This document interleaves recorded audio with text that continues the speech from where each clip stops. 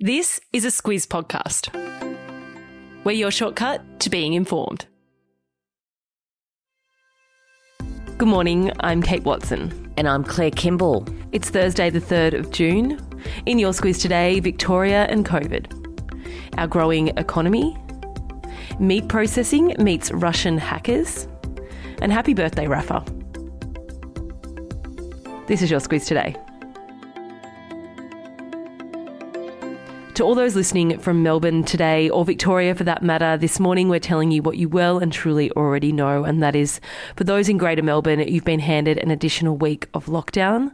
For those in regional Victoria, lockdown restrictions will be lifted tonight, provided no new cases in the regions are reported before then. There'll still be a raft of rules to follow though, Claire. There will, and Acting Premier James Merlino says that he and the experts are being very cautious because the strain that they're dealing with is spreading fast and it's without a lot of contact. He says that they've got to run it to ground because they're really concerned about what might happen if they don't actually get rid of this current outbreak. There's a lot of discussion about this Indian strain and whether in fact it is more infectious than other strains, but certainly that's something that Victorian officials are focused on. Claire, this has got to hurt for a lot of people, especially in focus is workers and businesses affected.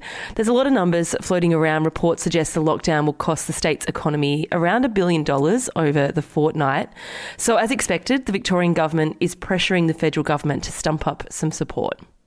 Something that they've been doing for quite a few days now. The Victorian government has come to the party with $460 million worth of assistance, particularly for workers and for businesses that are affected by the shutdown. What happened yesterday at the federal government end was that Treasurer Josh Frydenberg seemed to be a bit open to providing some Commonwealth support for those affected in Victoria. That's something that they were closed off to, but he said that now that there's a longer lockdown in place, that's something that they need to have discussions about. Looking across the newspapers today, there's plenty of reaction to how the Victorian government is handling things. One person we haven't heard from in a while reared his head overnight too. Daniel Andrews took to Twitter with a message for Victorians. He encouraged them to keep fighting. He's off work due to severe back and neck injuries. No word yet on a date for him to return to work, but he did say in those tweets he'll let people know by the end of the month. Whilst the economy is top of mind, yesterday our official update for the January-March quarter was announced. It's growing. Our economy is growing. We are up 1.1% for the year. The quarter that we were just looking at, so January through to March, the economy grew another 1.8%. It really is quite something when you look at where we were this time last year and all of the doom and gloom that analysts and the government had thought that our economy was really going to take a big hit. But the fact that we're grown over the year is really quite incredible. What Deloitte Access Economics said yesterday is that we're just one of 6 countries that can boast an economy that's bigger than it was prior to COVID-19. On the flip side, some others in the know say it's not all smooth sailing from here. There's still plenty of threats to our economic recovery, so one to watch. The Tokyo Olympics, Claire, are due to kick off in some 7 weeks. Plenty of people have plenty of opinions about whether it should happen or not. We won't go there, but what's being talked about is how the vaccine rollout is going in Japan. It's a reasonable question about whether the games are actually going to go ahead. And of course, it's very much in focus if you're in Japan. Lots of public opinion about whether that should happen there too. There's polls that have been published that say that generally public opinion is very much against it, but the government and the Olympic organisation is very determined to move ahead. Very much in focus for them are vaccination rates. What the government said yesterday is that 1 million residents a day need to be vaccinated to get to a level that they're going to be comfortable with, particularly for their older citizens. But it's currently delivering about half that number of jabs. So a lot of work to do there before those games kick off on the 23rd of July. Already announced is that no spectators from overseas will be able to attend the Olympics, but it's still a massive influx of people as it stands. Some 15,000 foreign athletes and tens of thousands of officials, sponsors and journalists from 200 countries around the world are planning to head to the Games. JBS, Claire, is the largest meat packing company in the world, and this week it encountered a cyber attack. In Australia, that's affected thousands and has seen the company's local operations out of action. And it's been a big deal, not just here in Australia, but around the world. As you say, it's a really big operator.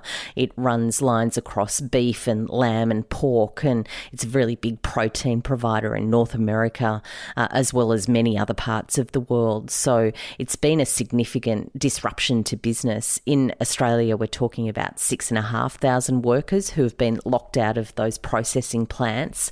But what the company more broadly has done is call in the FBI. And what they do believe is that it's Russian hackers who have been targeting other big Western corporations of late. Agriculture Minister David Littleproud yesterday said the federal government and the Australian Federal Police were working with JBS to resolve the problems and to try and find those responsible, most likely, as you say, a criminal organisation based in Russia. The Mexican Ministry of Culture, which is a government body that's in charge of the nation's museums, monuments, and promoting and protecting the arts, have accused brands like Zara and Anthropologie of cultural appropriation, Claire. They claim those brands have used patterns in their design from Indigenous groups in Mexico without any benefit to those communities. This is a whole thing in the fashion world. It is, and if you think about some of those designs, we're talking about those sort of quite pretty embroidered sort of dresses or tops. They've sort of got a square kind of neck and a kind of stitching around the sleeve. They're really quite a distinctive pattern, and that's certainly what Mexico is saying, is that the Mixteca community, which is known for these designs, are being ripped off by these companies. Those fashion retailers, of course, say that's not the case, that they aren't targeting a particular culture, that it's just something that's been in fashion for a long time, and that's sort of designs that they're picking up. But certainly Mexico seems determined to move forward to really make those companies pay for use of that cultural identifier. In this instance, as you say, Zara's parent company has denied the claims. Squiz the Day, Claire. Today is Rafael Nadal's birthday. He was born in 1986, so he'll be turning 35? Yeah. That's right. Have a party in Paris. That's where he is at the moment. He's at the French Open. Yeah, probably going to win again. Good luck to him.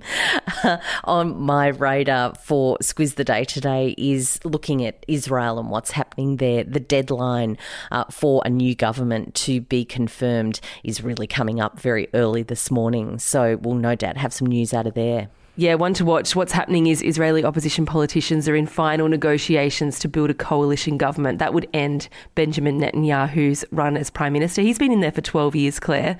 If that fails, there's a chance they might have another election, the 5th in 2 years. It's a lot of elections. Poor Israel. Before we go, Squiz Shortcuts for the week is out this morning. We've had a look at the country of Belarus, Claire. Turns out there's a lot to know, actually.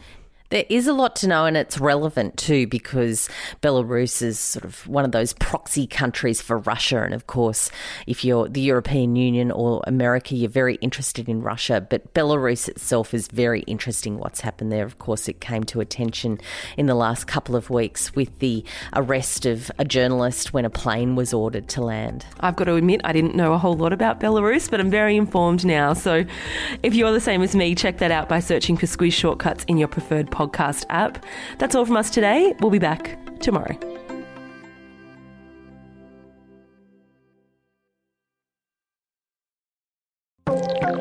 This week, our podcast is brought to you by Aware Super.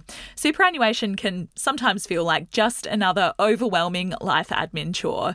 But as a member of Aware Super, you'll have access to lots of free online tools to help you, like their My Retirement Planner, which allows you to see how much you might need for retirement and comes with an easy-to-understand plan of how to get there. Read the PDS and TMD at aware.com.au.